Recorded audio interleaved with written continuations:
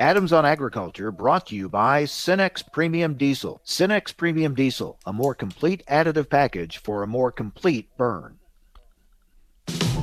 Informing America's farmers and ranchers, it's Adams on Agriculture. Produced by the American Ag Radio Network. Here's your host, Mike Adams. Hello, everyone. Welcome to Adams on Agriculture, and thank you so much for joining us. Hope you had a great holiday weekend, a wonderful Easter. Hope the weather was as good where you are as where it was, the way it was for me here in central Illinois. I mean, we were near 80 degrees, sunny, and just the kind of weather you always hope for on Easter, but it seems like so seldom we get it. But we had it here, and I hope you did as well. Planters are starting to roll. I mean, spring is busting out all over the place. We're going to talk weather with DTN here on our program today to get an idea what kind of a window do we have here early on in this planting season. We're also going to talk with Steve Censky, CEO of the American Soybean Association. We'll talk about some of the climate policies that are being proposed and opportunities for things like biodiesel. That's all coming up on our program. And Matt Bennett with agmarket.net will join us. We'll talk markets, more reaction to the big USDA report last week. Also get a kind of a look at around East Central Illinois where he's at about field work that's going on there. So lots to talk about as we kick off a new week, and we're happy to start it off with Sarah Wyant, editor and president of AgriPulse Communications. Sarah, thanks for joining us. Hope you had a good Easter. We did have a great Easter, and it was perfect weather. We're back in Missouri and had a wonderful church service in person for a change, and also got to go do some Easter egg hunting with the granddaughter, so we couldn't get much better than that. Wow, that's great. Yeah, to be back in church for Easter. Now, our church has been back open for a while with social distancing and masks and all, but at least back. But I was thinking back a year ago when churches, many of them, including ours, closed. So it was just great to be back and among your friends and relatives and back in church on Easter. What a big step back from where we were a year ago. Well, absolutely. And I think these vaccinations are making a big difference in everyone's attitude. Still a lot of social distancing and face masks on a lot of folks, but for the most part, people are ready to be out, especially to be able to worship. Yeah, I guess the way to describe it is a step forward to get back to where we were. So that's kind of where we're at. Each day seems to be a little better. So we keep moving. We know it's not over yet, the pandemic, but we're getting there. We're getting through it. All right. Well, lots to talk about with the infrastructure proposal that is out there now, and already getting some mixed reviews, to say the least, and also concerns about how to pay for it. And there are a lot of tax proposals out there, some attached to the infrastructure bill, others separate from it. But overall, more and more, Sarah, we got to, I think, take a look at the spending bills. While welcome when people are getting checks, but at some point, you got to pay for all this. Well, absolutely. Those are going to come home to roost on all of us. It's a huge spending that's been going on. And I think that this is a wonderful time for all your listeners, Mike, to check out the district work schedule for each of their members of Congress and their Senate schedules, and take some time to talk to your elected representatives about your feelings about this infrastructure package. The one that's been rolled out here in the last week or so is $2.25 trillion. There's another piece of that that's going to be about equally as big coming a little later, and this first one has all sorts of things in it having to do with roads and bridges and broadband, but also a lot of other things that people might not normally think are part of infrastructure. And the pay for on that is to increase the corporate income tax from 21 to 28%. Now, maybe that doesn't sound too big for some folks, but as you know, we had a roll back on taxes, and we don't know if this is going to also affect S-corps and how a lot of farm businesses might be organized, LLCs. We don't know the extent of really, the details on how taxes are going to be applied for everybody. But as you've got an economy that's been so very much stalled related to the pandemic, I think people would like to see increased stimulus going towards helping those businesses turn around. And it's not really clear how these tax provisions would hit some of those most, the businesses that have been suffering the most. So I think this is the time to be talking and expressing concerns to all your elected officials. I said last week, always beware when a spending program is being rolled out and you're told that it'll be paid for by taxing the rich. Always be careful, because that sounds good because you don't think of yourself as being in that rich category. But by the time they're done defining and redefining, all of a sudden it gets back to you somehow, some way usually. So just beware. You're not just going to get something because somebody else is going to pay for it. Yeah, that's good advice. It usually comes and then does impact people. And even if it's not, you personally with a tax rate that's going to see the increase, you could have increased cost of goods. You could have, some of these things are going to be climate related. And so to the extent that inputs in agriculture become more expensive because there are increased regulatory costs, there's always something out there that you have to be watchful for. And while the infrastructure improvements are certainly needed and something agriculture has been calling for, also agriculture finds itself back to defending things like step-up basis and trying to do away with the estate tax and things like that. I mean, these are old battles that are coming back. Yeah, it's not clear how those might be applied, but certainly during the campaign, then candidate Biden expressed an interest in removing stepped-up basis and also eliminating the changes that had been made on estate taxes. And as someone who's just been through this with my family over the last couple of years, I can just tell you personally the impact of stepped-up basis. It has been so very helpful in helping to reduce the amount of money that you have to pay in order to have any kind of assets passed down from family to family. Now, ours wasn't a big estate, but still it enabled us to be able to minimize those tax burdens, because so many farm families have been held for 80, 90 years. And those assets have, especially farmland, has appreciated so much since then. So these are some of the things looming. And again, it's going to be interesting to see how it makes its way through Congress. Although with one party in control, there's more of a chance of it actually getting through, even if the other side doesn't agree with it. Well, that's true, because as we reported in our daybreak today, you've got some moderate Democrats who could hold this whole thing up, but even they're saying that reconciliation, which is a tool that can enable the Democrats only to move this package, is something that's on the table. And so if they use budget reconciliation again, then, there won't be a bipartisan process here. It will move through. But you're right. Agriculture does need infrastructure investments. As someone who just drove from California to Missouri, I can tell you we have a whole lot of bad roads. I can tell you where they're at. But ports and bridges, all those things do need investments. And certainly in our biofuels infrastructure, we need more investment there. Yeah, we need an infrastructure bill that targets infrastructure. I think that's what people are wanting. All right, Sarah, good to talk with you again. Thank you so much. Thank you, Mike. Have a great week.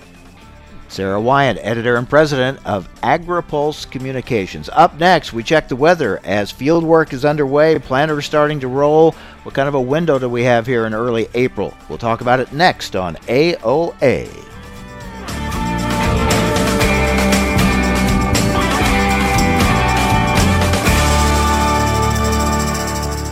Adams on Agriculture, brought to you by Cenex Premium Diesel. Cenex Premium Diesel, diesel that doesn't mess around. A cold front can slow the world to a crawl, but with Cenex Premium Diesel, your fleet can power through. Cenex Roadmaster XL Seasonally Enhanced comes with a more complete additive package for a more complete burn, optimizing cold weather performance over typical number 2 diesel.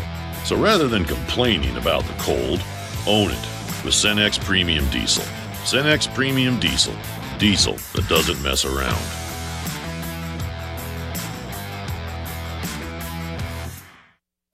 When it comes to the crops you plant, we know that you want to maximize the yield of each seed. In order to do that, you need every plant to emerge on the same day. The problem is, you don't know if this is actually happening. We understand what it's like to be in the cab at harvest wondering why a field is yielding lower than expected, which is why we're offering you our free emergence flagging kit. Here's how it works.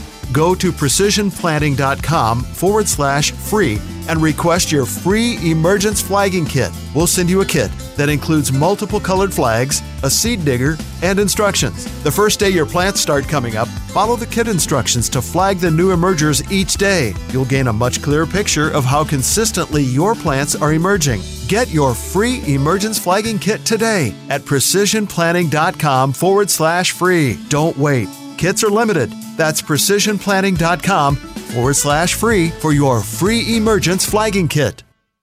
Join us every Tuesday for Around the Table, brought to you by CHS, as we discuss how cooperatives support farmers and ranchers and build strong communities. Each week, we'll chat with voices from throughout the cooperative system, from global market access to local expertise. We'll explore how co-op ownership means you own a world of opportunities. Tune in on Tuesdays or visit cooperativeownership.com to learn more. Sometimes life is wonderful, and sometimes it's not. Cherish the good, but always be prepared for life's challenges. At Private Healthcare, we provide the peace of mind you deserve. With Private Healthcare, you'll get the coverage you want and healthcare you need. If your employer doesn't supply healthcare coverage and you don't qualify for Medicare or Medicaid, you need to give us a call right now. Private Healthcare is private health insurance for ages 65 and under with medical, dental, vision, and even prescription coverage. When life comes at you unexpectedly, you need to be ready, and health insurance is your financial safety net. If you're looking for health coverage at the best price and your annual household income is $35,000 or more, give us a call at 800-664-2612. That's 800-664-2612. 800-664-2612. Adams on Agriculture, brought to you by Cenex Premium Diesel. With Cenex Premium Diesel, you can count on a diesel that will keep your operation in top shape.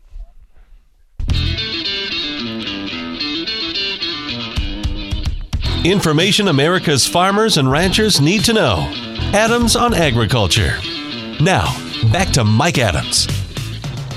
Field work underway, many places, planting getting started. What kind of weather window do we have here? Let's talk it over with John Baranick with DTN. He's sitting in for Bryce Anderson this week. John, thanks for joining us. What kind of weather do we have this week ahead? Yeah, absolutely. Thanks for having me on, Mike. It looks like we're actually going to be a little bit on the wetter side of normal here. Several systems are going to be passing through the northern plains through the Midwest this week, and honestly, it's going to be a high-pressure system over the East Coast that's going to kind of create a log jam in the upper atmosphere, and these systems are going to kind of just get into the Midwest and kind of stall or move up into Canada. So we're going to have some pretty good periods of rainfall here over the next week. Heavy rains? More like moderate rains. Some of these are going to contain thunderstorms, so anywhere thunderstorms happen, you can count on some heavy rain, right? So we'll have some pockets there of some heavier rain, but I think for the most part, we're looking at a widespread inch and a half across a good portion of the Midwest and Eastern Plains. There'll be some pockets, especially in Minnesota, Wisconsin, maybe northwest Iowa too, where there's still some drought going on, where we could see closer to 2 to 3 inches kind of on a widespread basis, and then seeing some isolated amounts more than that. Well, that's that time of year you have mixed feelings. When field work gets rolling, you like to keep going, but a lot of these areas need precipitation, need moisture, as you pointed out. What about that area of the Dakotas that has been so dry? Are they going to get any rain? Unfortunately, it looks like it not. Really, it's the western half of North Dakota and portions of northern and South Dakota there that have just been missing out on everything. You know, we had some really good rain that moved through the plains and Midwest in March, and those moved just right around the Dakotas, so they didn't really get much of that. And really, it doesn't look like that's going to change in the near term here. There may be getting some chances for rain, but it's nothing that's going to be drought busting up there at all. What about temperatures? We've had some very mild temperatures this past week. What about looking this week ahead? Yeah, I mean, it was great. I mean, I think everything on Facebook, everybody's outside playing. It was great, especially if you're going to do some field work too. It was a great weekend to do it. This week, not too bad. The warm temperatures are going to continue. That ridge of high pressure doesn't really move off to the east until later this week. So at least for the next several days here, we'll continue to have really warm temperatures. It'll come with some breezy winds too, especially over the plains, so we could see some of that drying out, some topsoils around there. But the temperatures, at least for this week, look to be above normal. It'll be next week when we kind of get that high pressure to move off to the east just a little bit further, that we may see some drainage into the plains and into the western Midwest of some cooler temperatures, but nothing that would be overly concerning. Nothing like we saw in February, of course. Talking with DTN meteorologist John Baranick. All right, John, what is your forecast throughout the month of April? Let's look a little further out. How does the month look? Sure. So for the rest of the month, I think for the most part, the country is going to be warm. That's not really going to change. We might have some, like I said, some cooler temperatures kind of leak into the plains, but for the most part, the month is going to be well above normal for most of the country here. But luckily, I think we're going to get some precipitation into the western plains here. A couple more systems kind of move out. We'll see an increase of severe weather as well. And that should kind of lead through storm systems kind of moving through the western Great Lakes too. So we'll see some increased rainfall there. For the eastern Midwest, down into the Delta region, kind of southeastern plains, we'll see periods of rainfall move through, but I think overall it'll be a little bit below normal. At least that's what our models and our experience are telling us. So we'll probably have some good stretches of drier weather in here that'll lead to some better fieldwork conditions. Let's look even further. Are you concerned about dry patterns this summer? This summer. So this summer is going to be very interesting. And it kind of leads to from what's happening in the equatorial Pacific with La Nina. We've been talking about that for months and months now. But what we've seen last week, the Bureau of Meteorology in Australia put an end to it. They finally said it was over, and really the temperatures there have been warming quite a bit here over the past couple of months. So really we're in kind of this neutral phase of El Nino or La Nina, and that really doesn't give us a really good headway onto what to expect going into the late spring and summer season. So a lot of this has to deal with some more sub-seasonal effects, things like thunderstorm clusters that are going on in the tropics or local soil moisture and stuff like that. So we'll see a lot of local effects kind of going on that'll have large influences on the weather. That being said, I don't think there's any real reason to expect any real wet conditions going on in the plains. But far as some models and some past years, it looks like we'll get some pretty good rainfall over at least the eastern Midwest and into the Mid-Atlantic for this summertime, late spring. Otherwise, in the rest of the Corn Belt there, we're kind of in between things, and it's really hard to predict just based on La Nina kind of going away. We've already had some severe weather around the country. Can we tell? I mean, are there any indications this could be a more active storm season this spring? We believe so. So one of the things that really creates severe weather is a contrast between cold and hot temperatures, either at the surface or in the upper atmosphere. And what we've been seeing is, how we're seeing the warm temperatures now. We're seeing colder temperatures starting to build back up into western Canada and Alaska, and kind of will be leaking down into the Pacific Northwest. And that kind of zone will set up through the middle of the country. That'll give us a pretty good, at least chances and conditions that would be right for severe weather through the Central Plains all the way through the Midwest and into the East Coast as well. So be alert to that, certainly. All right, let's look down to South America. We've been monitoring that as far as their soybean harvest and their corn plantings. Let's look at Brazil and Argentina. What's going on there? Yeah, central Brazil, they've been real dry lately. They had a pretty good January, February, early March with rainfall, and it just kind of shut off there for a couple weeks. They got some showers over the weekend, and that'll continue through the front half of this week, but then it looks like it's going to dry out again. So they had really good soil moisture going into March, and they've kind of eaten into a little bit of that, which is going to be a little bit difficult here for safrinha corn, especially from Mato Grosso eastward, as we get into pollination here in the next month, and we're running into the dry season. They planted a little bit late because they were forced to, and unfortunately, it looks like the dry season's a little bit on the early side too. So we're going to put some stresses on that safrinha corn in Brazil. About Argentina? In Argentina here, we've got a system moving through later this week and into the weekend. It's going to bring quite a bit of rainfall. It looks like a good 2 to 3 inches across much of Argentina. So it's really going to be impacting harvest conditions down there. We may even see some quality issues with the grain coming out of it. But delays for sure with the corn and soybean harvest going on down there. Anything else around the world in key production areas that could impact production and markets eventually? Nothing that's overly concerning. There is a nice blast of cold air that's moving into Europe this week. It's going to slow winter wheat growth here for at least the next week. But we may see some frost damage out of that too. Just how widespread that will be is kind of iffy. So it may have a small impact on markets, but it may have some impact. All right. Well, John, we thank you for filling in. So it sounds like for those that are getting out there and getting planting started, they may run into a few delays later this week, sounds like, though. Yeah, a few delays this week. Next week, we quiet down a little bit more. Okay. Thanks for sitting in for Bryce. We appreciate it. Welcome. Thanks, Mike. Take care. John Baranick, DTN meteorologist, sitting in for Bryce Anderson. So chances of precipitation moving in, and again, one of those kind of mixed feelings type of thing. You like to keep rolling once the field work starts, but on the other hand, you're going to need that moisture, and in many places needing it even right now. So can't complain too much about getting some moisture here early season.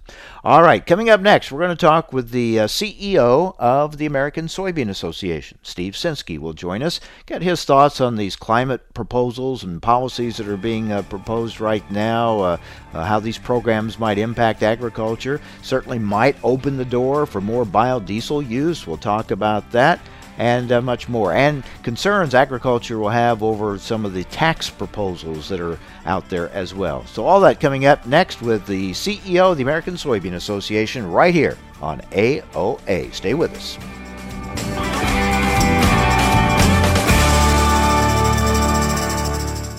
Cenex Premium Diesel comes with a more complete additive package for a more complete burn to optimize performance in all engines. When it comes to the crops you plant, we know that you want to maximize the yield of each seed. In order to do that, you need every plant to emerge on the same day. The problem is, you don't know if this is actually happening. We understand what it's like to be in the cab at harvest wondering why a field is yielding lower than expected, which is why we're offering you our free emergence flagging kit. Here's how it works. Go to precisionplanting.com/free and request your free emergence flagging kit. We'll send you a kit that includes multiple colored flags, a seed digger, and instructions. The first day your plants start coming up, follow the kit instructions to flag the new emergers each day. You'll gain a much clearer picture of how consistently your plants are emerging. Get your free emergence flagging kit today at precisionplanting.com/free. Don't wait. Kits are limited. That's precisionplanting.com/free for your free emergence flagging kit. You're listening to Adams on Agriculture for the American Ag Network. I'm Kirsten Rahl. We hope the USDA numbers would have moved prices out of their trading ranges as traders adjusted to new fundamentals. That does not seem to have happened. Wheat continues to trade well below the green line, but so far is holding within last week's price range. Corn and bean prices immediately rallied following the smaller than expected acreage estimates, but Thursday's corn and bean prices dropped right back down to the green line 20-day moving average. Today, we are seeing higher prices across the board with strong gains in soybean futures. On the Board of Trade, May soybeans trading 13.5 cents higher at 14.15 cents. The July contract up 13 3/4 at 14.10 cents. For corn, the May contract trading a penny and a fraction higher at 5.61. The July contract up a penny at 5.46 and a fraction. For wheats, the Chicago wheat May contract trading 9 cents higher at 6.20. Kansas City wheat May up 4 cents at 5.69. Minneapolis spring wheat May trading 6 and a fraction higher at 6.05 3/4. The July contract up 6 and a fraction at 6.15 and a fraction. Beef demand is waking up with boxed beef prices showing exceptional strength. Restaurant traffic is improving as consumers feel more confident dining out. Hog prices continue to escalate, supported by strong domestic and international demand. On the Board of Trade, April lean hogs trading 52 cents higher at 102.30. The May contract trading 65 cents higher at 103.47. For feeder cattle, the April contract trading $2.32 higher at 146.20. The May contract up 2.47 at 151.70. For live cattle, the April contract up $1.32 at 121.35. The June contract up $1.30 at 123.85. Outside markets are trending higher. You're listening to Adams on Agriculture for the American Ag Network. I'm Kirsten Rahl. Take a look under your bed. Find stuff under there? What about jobs? No? Now try your basement. There's a pair of overalls that overall you're not so into anymore. A perfectly good laptop that hasn't sat in your lap in months. And even more stuff, but still no jobs? Well, you really have both. See, stuff is defined as household articles considered as a group. Sometimes this stuff is no longer needed. Wait, no longer needed? That can't be right. Because remember those jobs you were looking for? Those are really needed, and they're the stuff inside your stuff. Even inside that winter coat that moved with you to Phoenix. Our job is to unlock those jobs, and it starts when you donate your stuff to your local Goodwill. Here's how we do it. When you donate to Goodwill, we sell your stuff to provide job training for people right here in your community. So just by teaming up with Goodwill, you help create jobs. And isn't that worth parting with the leftover keytar from your 80s cover band? Goodwill. Donate stuff, create jobs. Find your nearest donation center at goodwill.org. A message from Goodwill and the Ad Council. Adams on Agriculture brought to you by Cenex Premium Diesel. Cenex Premium Diesel, a more complete additive package for a more complete burn.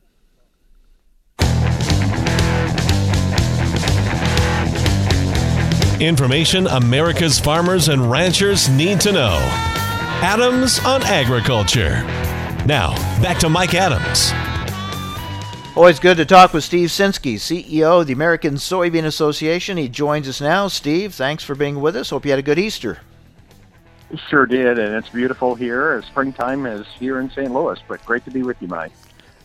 Well, let's talk about some of the things that are being proposed right now. The Biden administration pushing an infrastructure package that has a lot in it besides infrastructure, but obviously agriculture has long pushed for infrastructure improvements, but yet there's the price tag and the pay-fors and how it's paid for.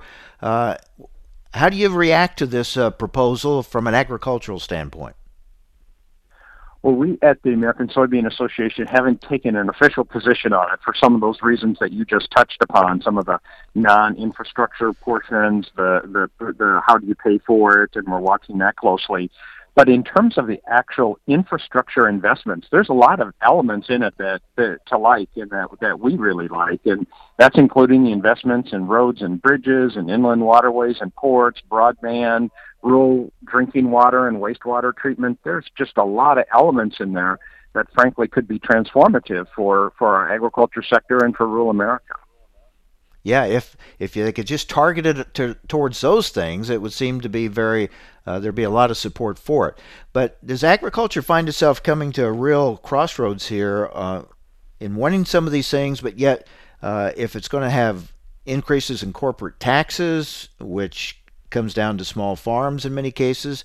If we get to having the issues over stepped-up bases and estate taxes again, isn't that going to put agriculture in a real tough spot on some of these things? You put your finger on it, Mike. It really will. I think, we do want those investments, and they're needed. Anyone knows that, we have so many structurally deficient bridges in rural areas, and this package would invest $115 billion in roads and bridges, targeting around 10,000 of the smallest or the worst bridges. We've been advocating for a long time that infrastructure in terms of the inland waterways and ports, and this plan would, propose to $17 billion to be invested in inland waterways and ports. And so there are some really great elements there. I think it's a long process. And so I think that's why you have seen a lot of us, including the American Soybean Association, endorsing and highlighting the things we like, but we're pretty cautious on, exactly how it's going to be paid for. I mean, if you talk about eliminating stepped-up basis, I think that's a non-starter. That's a non-starter for both us as well as many others. Now, that wasn't proposed. This was proposed by the administration to be an increase in the corporate tax rate, which also can be of concern. But I would say this is the beginning of a long legislative process, so we will see what happens. Talking with Steve Censky, CEO of the American Soybean Association. Some of the climate proposals that are out there, Steve, there are a lot of questions about how it's going to benefit agriculture. Will there be revenue streams available or not? Even Tom Vilsack talking about, hey, the way it's set up now, agriculture can't really take full advantage of it. There needs to be kind of markets built around agriculture, and we'll see where that goes. But it does seem to maybe be opening some doors for biodiesel. Would you agree? Absolutely, and we think that biodiesel can play a big part in any kind of climate change sustainability push because it is a readily available fuel that's right there, and that can make an 80% plus reduction in greenhouse gas emissions by using biodiesel or renewable diesel, and so one can make a lot of progress there. That's a message that we've been sending to the Biden administration, not only to Secretary Vilsack, but also to EPA Administrator Michael Regan as well. He's made some comments in support of advanced biofuels. We pointed out that biodiesel and renewable diesel are advanced biofuels that are here right now and can make a big difference. USDA is asking for input from the public on creating a rural renewable energy pilot program. Where do you think this is headed? Do you think they're going to really listen to what people have to say in putting this together? I think so. I hope so. I mean, I think they're sincere in reaching out and wanting to get ideas there. Of course, they're asking not only for on the energy side, but they're also asking for these climate smart policies that where agriculture can make a difference. And I know we're busily working within the American Soybean Association, talking to our board of directors, talking to our state affiliates, talking to soybean farmers to get their ideas and their input, which we want to provide that input by the end of the month to USDA. What did you think of the announcement on more CFAP assistance and reaching out to more producers that maybe were left out of the earlier programs, including biofuels? What did you think of that? We were not surprised. Certainly, there are elements in there. I think we have heard a lot from this administration that they wanted to reach out to some of the farmers that were maybe not your traditional farmers that participate in farm programs, and they wanted to try to reach out and include more of those. The assistance for biofuel producers, we'll see what they end up doing there. The big part that I think USDA has to struggle with is that if you begin assisting processors of agriculture commodities, where do you draw the line? There's an awful lot of processors out there, and does that chew up all the dollars that are available that otherwise would be going to producers? That's a concern that we had in the past, and I think still that risk remains. Steve, you bring such an interesting perspective to these issues because of your time at USDA and with the American Soybean Association. And not to get ahead of ourselves too much, but it's not far away, the writing of the next Farm Bill. And given the way things are politically in this country today, and as difficult as some of the recent farm bills have been, what are you anticipating it to be like in writing this next Farm Bill? Well, I think it will be. It's going to be a very interesting process. I think you will have, and we know that the agriculture committees really are not going to start this year. They might hold an oversight hearing or two, but really that's going to begin in earnest next year. But I think there's going to be those that want to target, any kind of agriculture support to maybe small, non-traditional farmers. But there'll be an awful lot of us that are also saying that we need to make sure that we have a safety net for the producers that are producing the bulk of the crops that are feeding and fueling not only our country but the world. We're not opposed to helping and making sure that we can get the small producers and maybe some of those that have been disadvantaged in the past, but we have to also make sure that we have that safety net out there for everybody else. There are more voices and more people at the table each time a farm bill is written. And while that makes it more inclusive in many ways, it's because a lot of people are impacted by a farm bill, it also can make it more difficult to get your voice heard. I mean, you got everybody talking at the same time, it seems like, and trying to cut through that can be difficult. It can be, and obviously there's always a limited pool of dollars that are available, and then you have everyone at the table wanting to get their share of it. I do see one of the things that I do think we're going to see increased support for the conservation programs. That has pretty bipartisan support. Producers and farm groups support conservation and conservation payments and some of the traditional programs like we've had in the past, the Conservation Stewardship Program, the Environmental Quality Incentives Program. So I think you're going to see strong support for those programs continuing and probably increasing in the next Farm Bill. Are you offering any input, or do you anticipate offering any input when it comes to creating carbon markets, carbon banks, and what approach they should take?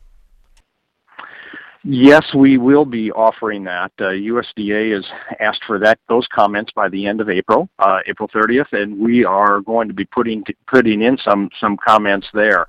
We do think that agriculture actually has a big role to play, and that includes going back to what you mentioned earlier, Mike, is of course biofuels, biodiesel can play a big role, but also we think that incentivizing and having farmers participate in getting paid for some of their conservation practices is a good thing, but we need to make sure that we're building out those markets, that we have the right data and the science to measure that, and so that it's not a paperwork nightmare for the farmers either. How long do you think that will take to build that out? Well, it's coming fast. I think it's going to be we'll see things here in the next year or two, but I think there'll be a lot of steps over the next 3 to 5 years. I think we're going to see some significant changes.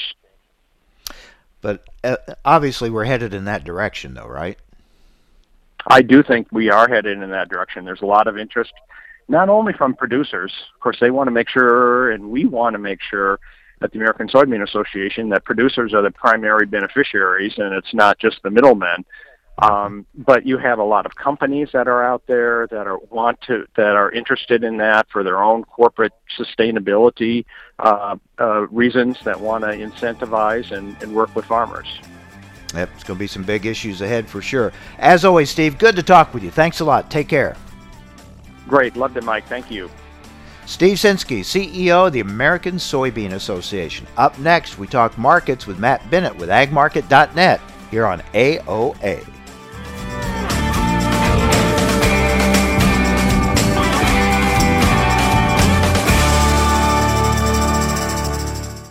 Adams on Agriculture brought to you by Cenex Premium Diesel. Cenex Premium Diesel, diesel that doesn't mess around.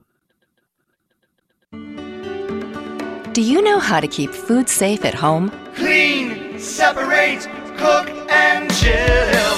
The easy lessons of clean, separate, cook, and chill will help you protect your family and be food safe. Let's talk about how to really cook. First, you can't tell it's done by how it looks. Use a food thermometer. Then, always stir, rotate the dish, and cover food when microwaving to prevent cold spots where bacteria can survive. Fast cooking should still be safe cooking. And bring sauces, soups, and gravies to a rolling boil when reheating. Even for the most experienced cooks, the improper heating and preparation of food means bacteria can survive. Food safety risks at home are more common than most people think. The USDA is your partner in being food safe. Clean, separate, cook, and chill. For more information, visit befoodsafe.gov or call 1-888-MP-HOTLINE.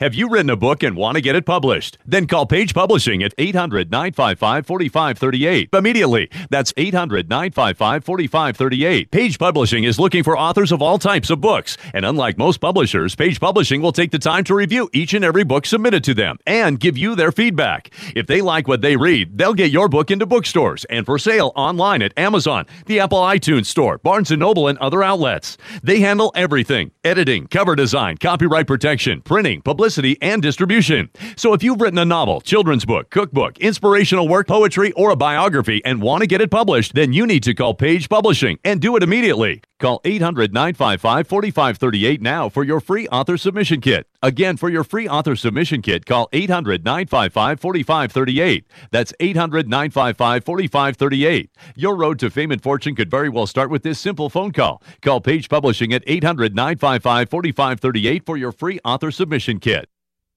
When it comes to the crops you plant, we know that you want to maximize the yield of each seed. In order to do that, you need every plant to emerge on the same day. The problem is, you don't know if this is actually happening.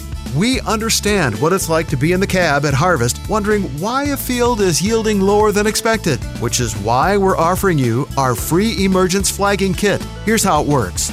Go to precisionplanting.com/free and request your free emergence flagging kit. We'll send you a kit that includes multiple colored flags, a seed digger, and instructions. The first day your plants start coming up, follow the kit instructions to flag the new emergers each day. You'll gain a much clearer picture of how consistently your plants are emerging. Get your free emergence flagging kit today at precisionplanting.com/free. Don't wait. Kits are limited. That's precisionplanting.com/free for your free emergence flagging kit. As a farmer, I want a cooperative that's there for me. Not the other way around. A local co-op that works for me and works with CHS. To connect me with local experts I know and trust. And put a global network of markets and supply at my fingertips. A co-op that's here to help us. Own every day. When you're an owner of a local cooperative connected to CHS, you get local expertise, a proven efficient supply chain, and global market access. Learn more at cooperativeownership.com. One of the higher risk aspects of farming is crop protection application. With label changes, regulations, equipment maintenance, and drift management, it's a lot of risk. And a great way to manage it is to rely on your local FS and FS crop applicators. They constantly train to keep up with the latest label changes, regulations, and best practices, so your crop is protected and risks reduced. Contact your local FS to learn more about our custom application programs. It's one more way FS is bringing you what's next. Every day, DTN and Progressive Farmer editors are posting unique original content to their website at dtnpf.com, bringing you the latest news and information you need for your day-to-day business decisions. Their award-winning newsroom covers markets, news, and weather, while also providing insights on crop, cattle, equipment, technology, and more. They are committed to delivering the essential intelligence farmers need every day to help your farm business be more efficient and profitable. Visit dtnpf.com today.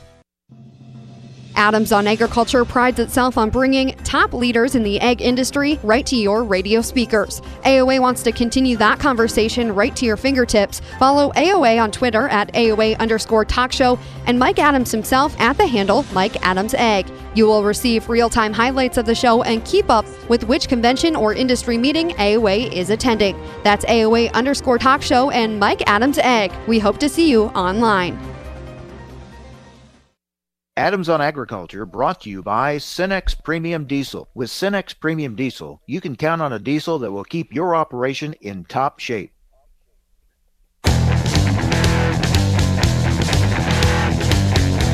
Information America's farmers and ranchers need to know. Adams on Agriculture. Now, back to Mike Adams. We're joined now by Matt Bennett with agmarket.net. Matt, thanks for joining us. Tell us about field work in East Central Illinois. Is it picking up?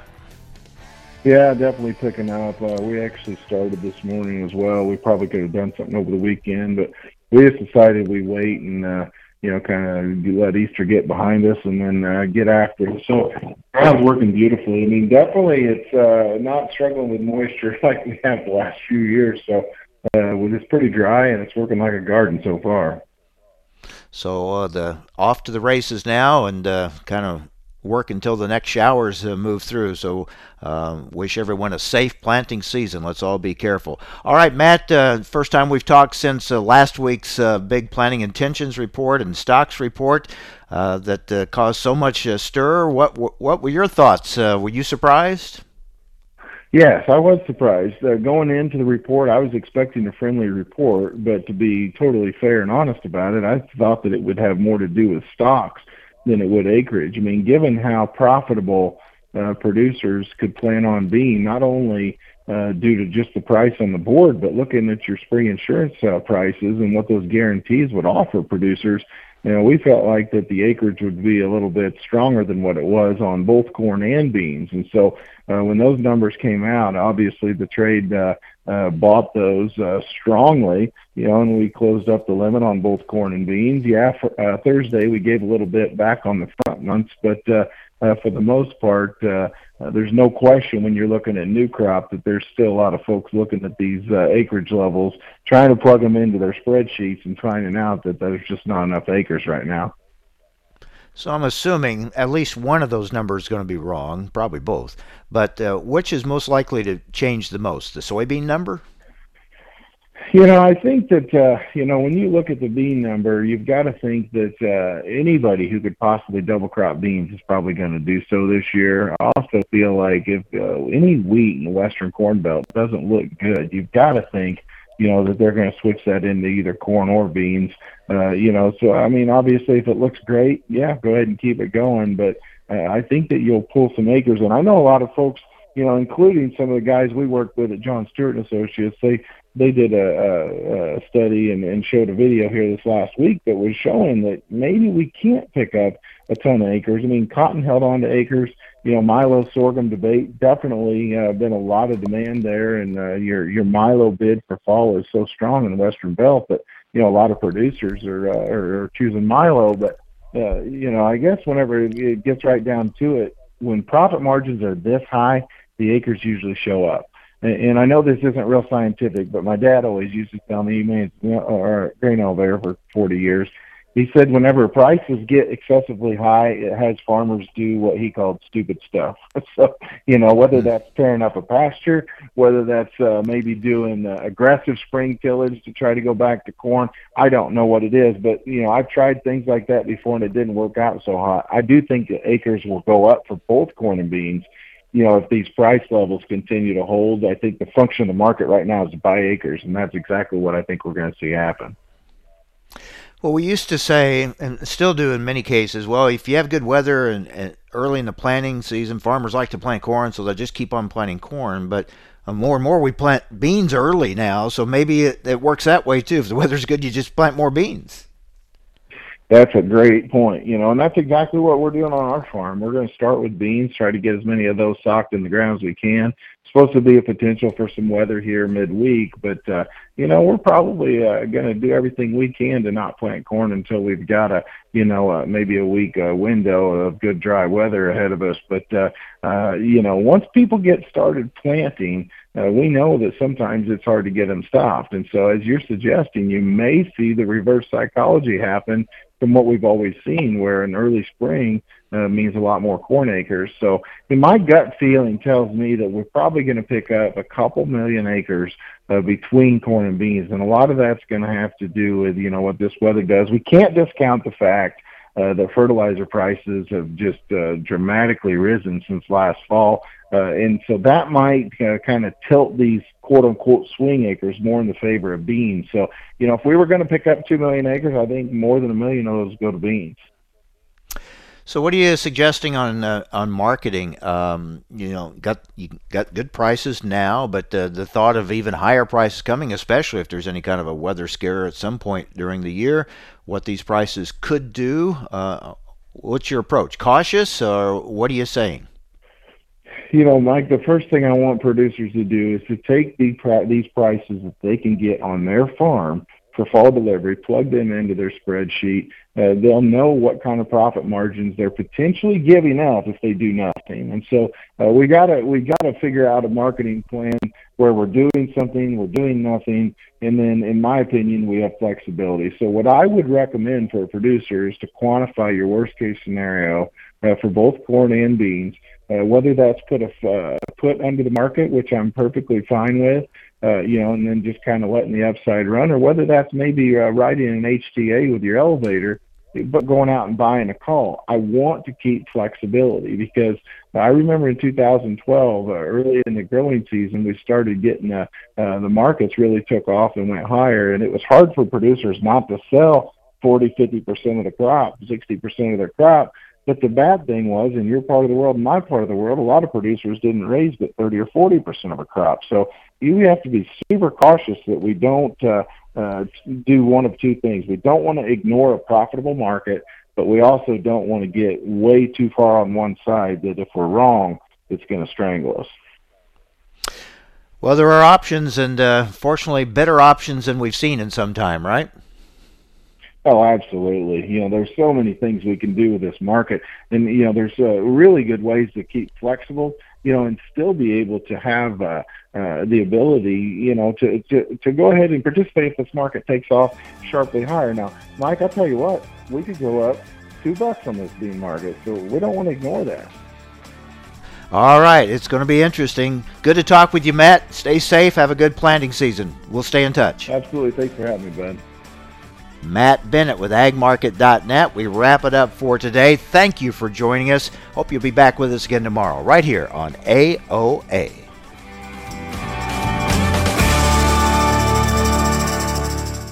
Cenex Premium Diesel comes with a more complete additive package for a more complete burn to optimize performance in all engines.